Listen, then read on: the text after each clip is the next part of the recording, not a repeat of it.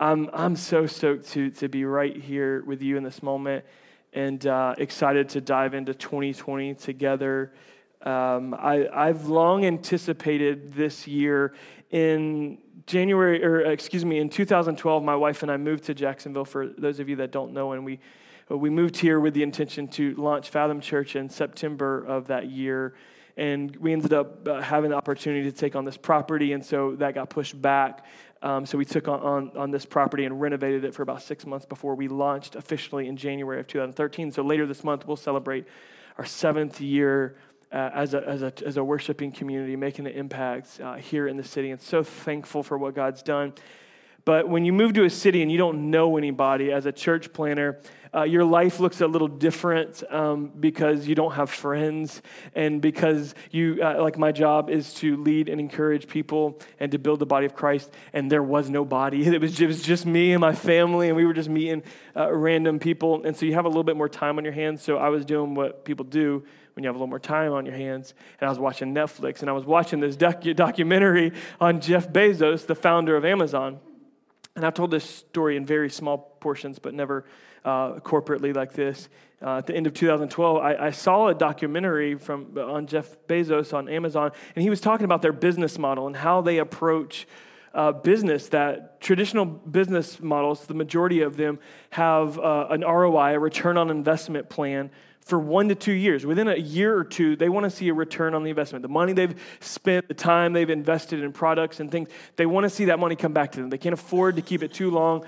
But Amazon had a different approach. They said that they weren't looking for an ROI for about 7 years. And so they were just going to give their products away. The Kindles that you get are at cost. They don't make any money off the Kindle. They're trying to build you as a customer long term. And when he spoke that, as a church planner, you're just hanging on every word, like everything's super spiritual. And at that time, that was so deeply spiritual for me. It was almost prophetic to me at the time. And everything that God was doing in our pre-launch phase said the opposite, that we were about to see a very quick return on investment in what we were giving our lives to plant this church. But because we were given property. I mean, what church starts with a building? Like no church gets to do that. And we saw a team rapidly growing. We had a great launch day and good early seasons of the church. And so everything was saying the opposite. But God had just settled in my heart that over the course of 7 years, we would see a deep return. Like what God was building was not small and would not be fast and a flash in the bucket, but was deep and long-term for the kingdom work he wanted to do over the long haul. And so this year, this month has, for over 7 years, been a pivot moment for me, that God is going to release something in 2020, that God is going to do a fresh work that we had yet to experience. God's been doing fresh works every year, but I'll be honest and tell you, I don't know if I call this a shortcoming or a failure, but I was wrong, because at the beginning of last year, Pastor, you want to give the people vision, and so I had one word that God had laid in my heart, and it was the word flourish. Some of you will remember this. I was really about that word flourish, and like God's going to bring us into a season of flourishing, and I'll tell you, my year looked more like pruning than it did flourishing.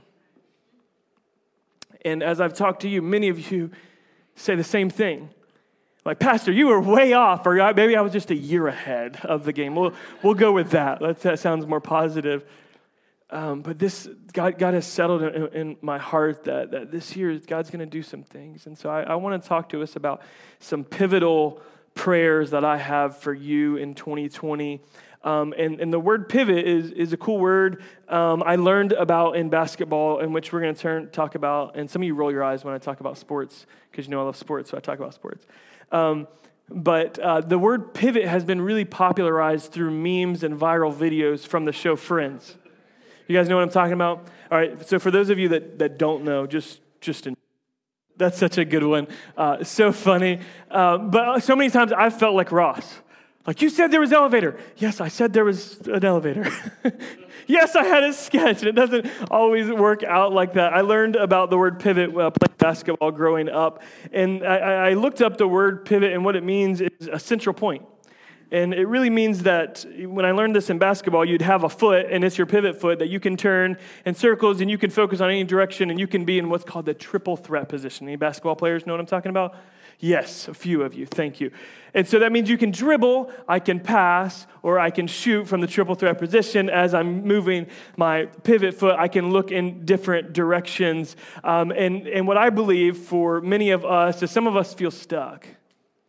Like that couch feels stuck. And I believe that this year, as long as we keep the central point, and the central point is Jesus. And I think if I could just sum up the central point, it's to know him better and to make him known. This is the central point in which I believe we're called to gather around, to know him better and to make him known. And I think God's calling each one of us to make a pivot in our lives. And some of those pivots are just incremental. And some of those pivots are major. It's a 180 pivot. Some of us, it's just little pivots. But it's going to position us to step into what God has called us to do in 2020. So, yeah. I was going to throw that at you, but you looked way too relaxed. And knowing you, I just, So I chose wisely there.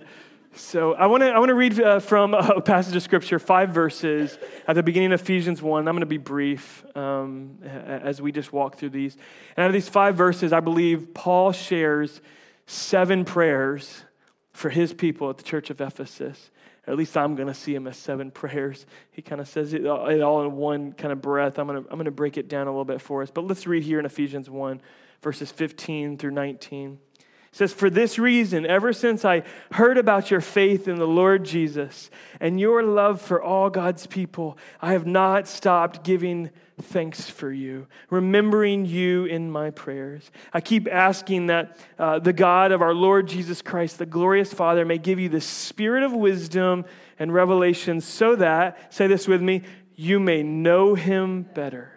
I pray that the eyes of your heart may be enlightened in order that you may know the hope to which he's called you, the riches of his glorious inheritance in his holy people, and his incomparably great power for us who believe." 7 prayers out of these 5 verses that's in my heart for you, and I believe Paul had for his church. And it really begins at the top, and he's saying, ever since I heard about your faith and your love for God's people, those are really the first 2 prayers for me. My prayer for you is that you would be known for your faith in Jesus. That you would be known for your faith in Jesus. Just think about this in Paul's time, right? From time to time, I have someone who will come up to me, or maybe I haven't seen in a while, and maybe they're out of the city, and they're like, "Oh, it looks like things are great. God's blessing, things are amazing." And I may be in like the worst season of my life, but it looks like on Facebook or Instagram that everything's amazing. And they're just they're hearing about it from a distance or seeing it from a distance, but they don't really know. Anybody have that? Like, looks like things are going well. Like, of course it does, because I'm not going to tell you all the terrible stories that are going on in my life. And you think about this time for Paul to hear he's, in prison, and he's in different parts of the nations spreading the gospel on missionary travels, and he's heard about this church that he plants, that he's heard about their faith and what God's done in their life. And the statistics are very, gruesome that for many believers, they don't walk in faith. And people don't know them for their faith. I mean, people that you work with, people that are in your family don't even know about your relationship with God. They don't even know what God's done in your life. And the majority of Christians, I think the average for a Christian over their entire lifetime is that they'll lead one person or less than one person. The statistics, it's like less than one. It's like less than one person in their entire life to the Lord. That's an entire nation, entire generation of people who are not known for their faith because they don't even know that for themselves, and they're not living boldly in who God has called you. So that's a prayer for you that I have, is that you would be known for your faith. You'd do something in the course of these 365 days that would cause somebody to stop. And I think this month you can do it. Like, you can grab a bag and be like, man, they're going to pray over my homelessness and my meal, and they're going to pray over these things and meet a tangible need. And like immediately you can accomplish this year. Like in the month, I believe that you can, but we got to be bold enough to step out in faith, whatever God's leading you into, and that we would be known, that you would be known for your love for the body of Christ, for all God's people. That's what he says. This is deeply planted in the life of who we are as a church. Fathom Church means to understand church. And part of why we planted Fathom is because we understood that there's a lot of people around our country who they want to have a relationship with God, but those church folks, nah, I'm good. I'd rather not. I've done that before, got the t-shirt, and I don't wish to go back again. But when we do that, we take the head and we remove it from the body. We take the groom, but we refuse the bride. And I'll just tell you, they come together. If you want to love what Jesus loves, love his church. And that's hard for some of us. In fact, God, in times in my life, has sent me to the belly of the beast to love religious folks, to love people who just are like gnashing at the teeth with religiosity and lack of relationship and authenticity with the Lord. Anybody know what I'm talking about? So God sent me in the belly of the beast and to love those. And I believe a pivot that God is doing in 2020 for Fathom Church. For years, we've been influenced by great ministries around the city and around the nation. But I believe that God is going to use us as a pivotal congregation to unify the body of Christ in Jacksonville. I'm not saying we're going to do it all. We're going to unify everybody. I think that's just pie in the sky. But I've seen it already. Like in the past 4 years, we've seen 3 international churches be planted in this house, in this very room. There's a Brazilian church that meets this evening. That this church was planted several years ago, and there's a need for Portuguese-speaking communities. They need a bigger space, more than we need a bigger space. God is blessing because there's so few Portuguese-speaking communities in our city. And so God's using us. God's used us at the Back to School Bash when we saw churches coming together to serve a Title I school in our community. What a blessing to be a part of that. I believe in 2020, our marriage conference, our freedom conference, some other ministry things that we're doing together, God's going to use us as a uniting force to see the King. This is a way in which we can show love for God's people, that it's not a competition, that we as Fathom Church, we're kingdom people. That we'll give it away, and we don't care whose church you get into. We just want you to be in a good Bible-believing church and be on fire for the Lord. Like, we don't care. Like, it's about the kingdom, and so that's the second prayer for you that I have. The second one, Paul's not really praying for them. He's actually telling them about his prayer life, and he says, I haven't stopped giving thanks for you. And before I talk about prayer and my prayer for you to be an intercessor, I just want to stop and say, I'm so thankful for you. This morning, long before the sun came up, I was in this room, and I couldn't stop but just thanking God for you, for your sacrifice, for your service to the kingdom of God, for your generosity, for your love for one another, your love for my family. I was just in here alone, just in the dark. The computer was updating or something, and I couldn't get lights on. I was just walking around in the dark, just thanking God for you, and I'm so thankful for you and thankful for how God is using you. But the third prayer I believe that I have for you is that you would become an intercessor. I'd been a Christian for a long time before I understood intercession. I knew what it was, but I wasn't it. Intercession is to pray on the behalf of others. You know, it's when my kids, when we pray, we're trying to steward and teach them how to pray, and oftentimes it's very quick, thank you, God, for Elisha, my 3-year-old, she says, thank you, God, for this wonderful day. And it's so precious. That's how she starts every prayer. Thank you, God, for this wonderful day. It doesn't matter if she just got in trouble a minute ago. That's how she starts her prayer. But then it usually goes into asking God for all these things. And intercession is really pausing from gratitude, which is important, thanksgiving in our prayers, pausing from petition and asking God to move on our behalf or to change things. And it's to just pray on behalf of other people. That I'm going to pray over my spouse. I'm going to pray over my church. I'm going to pray over that person that's going through a difficult time at church and or at work. And this is such a game changer in your heart. If you find yourself very inwardly focused and self-focused, which all of us get there from time to time or on a regular basis, this is such a pivotal thing that begins to shape your heart, that you think of yourself less in prayer. And so I would challenge you over these 21 days to become an intercessor. It's part of my 7 prayers for you in 2020 here on the 7th year of ministry together. The fourth prayer that Paul says, and it really sets up the big prayer, which is to know him better. He prays that his people, the people of Ephesus, that God would give them the spirit of wisdom and the spirit of revelation. the spirit of wisdom and the spirit of revelation, and these things precede knowing him better. The spirit of wisdom is different from like a knowledge base, which I find many people have knowledge. They know what to do, but they don't know how to apply them. Like everyone basically knows the basic principles when it comes to finances. Don't spend more than what you make. To, losing weight, eat less calories than what you take in. We know the basics, but it's the wisdom to carry those out. And so we need each other. And the same is true when it comes to our walk with the Lord. We need the spirit of wisdom that I don't just know the truth, but I'm actually practicing the truth of what it looks like to live a godly life. And Paul says that he's praying that God would give it to them, but what I know about God's gifts is that we've got to receive them. And so my prayer for you is just that you'd posture yourself in a way to receive the spirit of wisdom. And you'd posture yourself in a way to receive the gift of revelation. And you may need one of these more than the other right now. Maybe, I would imagine we all need them both pretty well.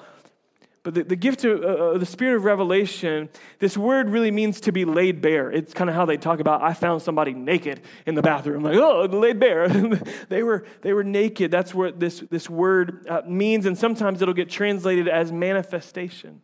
And that's a word that'll freak some people out, manifestation. Like, what does that mean? There's a manifestation.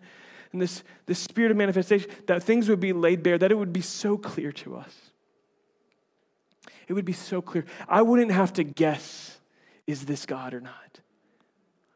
I wouldn't have to guess, but as I walk in and I'm known for my faith and love for God's people and I'm becoming an intercessor, I would also receive this gift, the spirit of wisdom, the spirit of revelation, that I don't have to second guess my decisions. I don't have to second guess my walk with God. I have seen plainly and clearly He showed up for me. He showed up for me. And it's a game changer. It moves someone from a religious relationship with God to a deep individual personal relationship with God. When there's a manifestation, when there's a revelation that my eyes are open, and that's what he begins to pray here in just a moment. He prays that they would know him better, know God better. I've been sharing this study over and over again because I think it's powerful and I think it helps us teach a lot of things very practically about our relationships. Because let me do this. I want to ask you just a very honest question. I don't usually make you raise your hand on things that I feel like may be personal.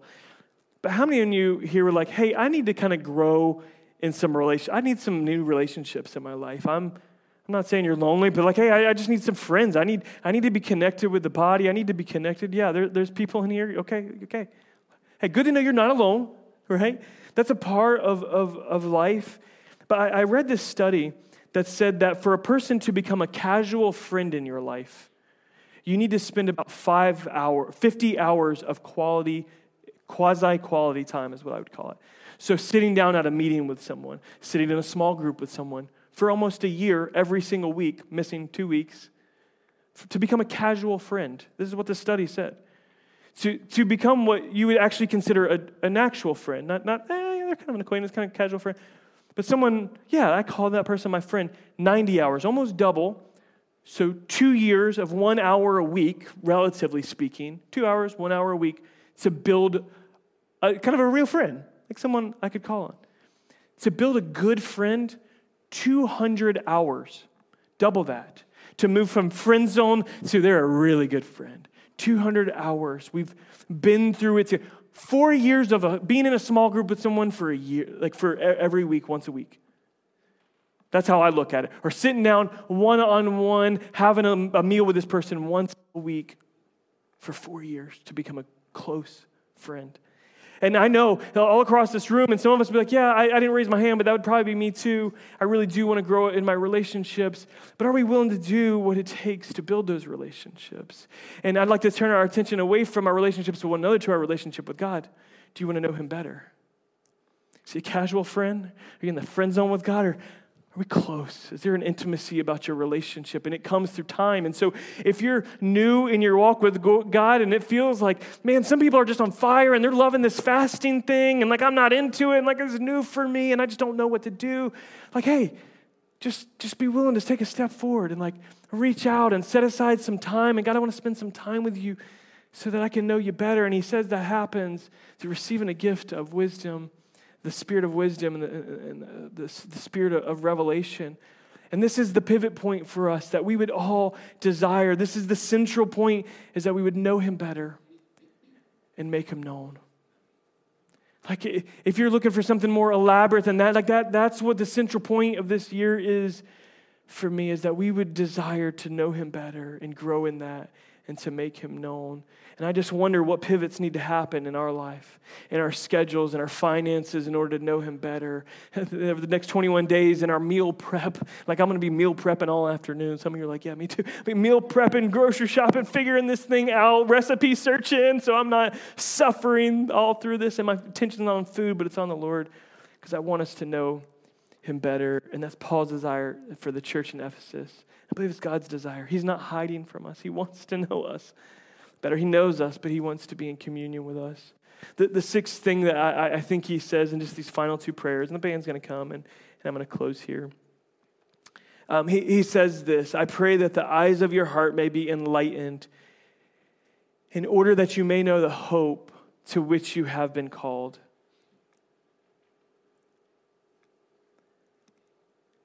There's so much here. I've just been meditating on this scripture, that the eyes of your heart may be enlightened. Because we don't know what we don't know. You know? For some of you that maybe had vision problems as a child, and you sat in that front row in kindergarten or first grade, and you just couldn't see the board, and you thought that was normal. You thought everybody saw a little bit blurry. Or maybe you were colorblind and you didn't figure that out until you were in third grade or something. That was always what it looked like. Maybe you grew up in a really dark home, a home in which hope was kind of adjacent. It seemed elusive because of a lack of finances or a lack of spiritual leadership or love that was lacking in your home. Or maybe you didn't have a home. Maybe you were all over the place, and it just kind of created a darkened sense to your heart. I, like Paul, pray that the eyes of your heart may be enlightened, because I want you to have hope. There are far too many Christians, like blood-bought people who love Jesus and are trying to follow Jesus, who their eyes are darkened a little bit. They lack hope for the future. They're kind of depressed and worried about the things to come and just wish God would just hurry up already, and they can't live in the moment, and they're not living hope for today, because it's not just a hope that we've been called to on the other side. There's a hope today for us. There's deep hope today. And so if you come in hopeless, my prayer, my sixth prayer, is that the eyes of your heart would be enlightened today, in this season, in this year. And the final thing is that you would walk in his great power. Paul says he so desperately wants you to know your inheritance and his incomparably great power for us. It's tough being a dad of young boys who they want to do everything themselves, and I know I have a responsibility to let them figure some things out. But it's also super frustrating at times when I'm like, bro, you don't have to do it yourself. They want to push people away. They want to figure it out on their own. And we're really the same way. No, I got this problem. No, I got this business plan. I'm not going to pray about this business plan. No, I got my budget. I'm not going to pray about my budget. No, I've got this decision. I'm not going to pray about it. And we're resting in our own power and our own wisdom and our own knowledge. We've not submitted anything to the Lord. And we're just not going to see all that he has for us. We're not going to see all that he has called us to unless we rest in his great power. So maybe there's some things as we look through these 7 prayers and just leave them up for a few moments. Actually, just keep them up. Because in just a few moments, I'm going to pray for you. And I'm just guessing for each of us, maybe it's not all of these. I hope you can rally around number 5 with me, all of us. Maybe there's 1 or 2 of these that you would underline, that you write in your phone or in your journal today, in the front of your Bible, and just say, I need an incremental pivot here. or I need a major pivot here. I want to be known for my love. I want to be known for faith. I want to be known for hope. I want to know him better. I don't know what that pivot looks like for you in your life, but I'm praying it for you. I believe these are pivotal prayers for your life and for my life and our corporate life together. And I want to close in prayer. I want to pray over you. If you'll stand with me. You know, some of you maybe grew up in different environments. Maybe you never grew up in church, and you see people lift hands in worship. Like, that's weird. I'm not into that. Like, I know I got BO problems. I'm worried about raising my hand or something like that. We keep it real here. If you're new, you just keep it 100. But maybe you've seen people take different postures, and I just wanted to explain a couple of these because I'm going to ask you to do one of those if you'd like to be prayed over for in just a moment. One of those postures that we see throughout the scriptures and we see the body of Christ displaying, which is one, is just face first on the ground. And it's just kind of, for me, that posture communicates something. It communicates just a deep, deep reverence and honor of God, that I'm just flat on my face for you, God. Like, I have nothing to offer. I'm here because you're worthy, and I lower myself at your feet. We see this one a lot. Some of you guys know about the Christian comedian Tim Hawkins. He does a funny thing. Some of y'all know exactly what I'm talking. He does like a funny thing on all the hand postures, and he makes jokes out of it. Like, this is the field goal post or something like that. You know, like this, yeah. And then there's different postures for things, but this one is just traditionally kind of just a sign of surrender. Like, I'm not in charge anymore. Like, I just surrender. It's also one of just praise. God, I magnify you. You're worthy above everything. I lift you above everything else in my life right now. And then I think the final one that I want to draw us to, that I'll turn our attention to, just one like this. Just kind of open hands, open palms, and it's just, God, I'm listening. I want to receive what you're speaking to me. My palms I'm not clenched fists. I'm just open, God. What are you speaking? What are you doing in my heart right now? I'm open to what you want to do. And particularly when someone's going to pray for you, going to intercede for you, I think it's appropriate that we just kind of open ourselves to. And if you don't agree with me about my prayer, then just deny it in the name of Jesus. Chew up the meat and spit out the bones. But if you can agree with this prayer, then I just pray for that you close your eyes, you bow your heads in this moment. This band's going to lead us in a few moments in worship, but I want to pray over you. I want to pray out of these 7 prayers over 2020 for you today. God, I thank you right now for this body. I thank you for each one of these people. God, hands open, hands in the pocket. God, I'm praying for them today. And I pray that these 7 prayers will be manifest in our presence, God, that we as a body, but they as an individual, God, would be known for their faith in Jesus, God. Above all else, God, people would come to know you through their faith. Not only that, but God, we would be a body that is known that we love the body of Christ, that we as individuals are kingdom people, that we're not about building a kingdom of our own, but we are here to encourage the body of Christ and to be a unifier in the body of Christ. God, I pray today that maybe we've got intercessors sprinkled throughout, but God, I pray over the next 12 months, maybe over the next 21 days, that some of us, we just on a mantle of intercession for this house. We take on a mantle of intercession for our homes and for our businesses, God, that if nobody else is praying over this business, over this office, I'm praying over it. We're interceders, God. We're intercessors. God, I pray today, God, that we as a body would just receive the gift. God, we'd receive the spirit of wisdom, that we wouldn't just people who know the truth, but we live it out. We'd be people who don't have to second guess and question, but we're people of faith because we've had a revelation. God, we've received a gift of revelation, manifestation. We've seen you move. We know who you are. God, it is laid plain to us. That's our prayer. God, I pray today, God, that we as a body, me individually as the lead shepherd here, God, would know you better at the end of this year than I've ever known you before. God, may we all humbly come with arms bent before you, palms raised, God, just saying we want to know you better. God, speak. Your servants are listening, God, and today, with some people that walked in here with eyes darkened, would they be enlightened and they would know the hope they're called to? They are not what people called them when they are a child. They are not what their childhood looked like or what their last mistake or failure was, but they are who you say they are, God. There is hope today to what we are called to. God, and finally, God, that we as a people would not believe in a dead God. We wouldn't believe in a religious kind of system, but God, we'd be people who walk in your power. that we know, God, that you can move mountains when we place our faith and trust. As small as a mustard seed, you said, God, so we plant it in the ground. And as we walk out this place, God, as we talk to people, as we pass out, little gifts, God, to those that are in the streets hurting, God, that we would pray with power and with authority, knowing that you can move when we lower ourselves and trust you to move. So, God, we submit our lives. We submit our dreams and our vision. We just come today saying we want to know you better, God. So would you speak? Would you help us to receive this truth and walk it out in 2020?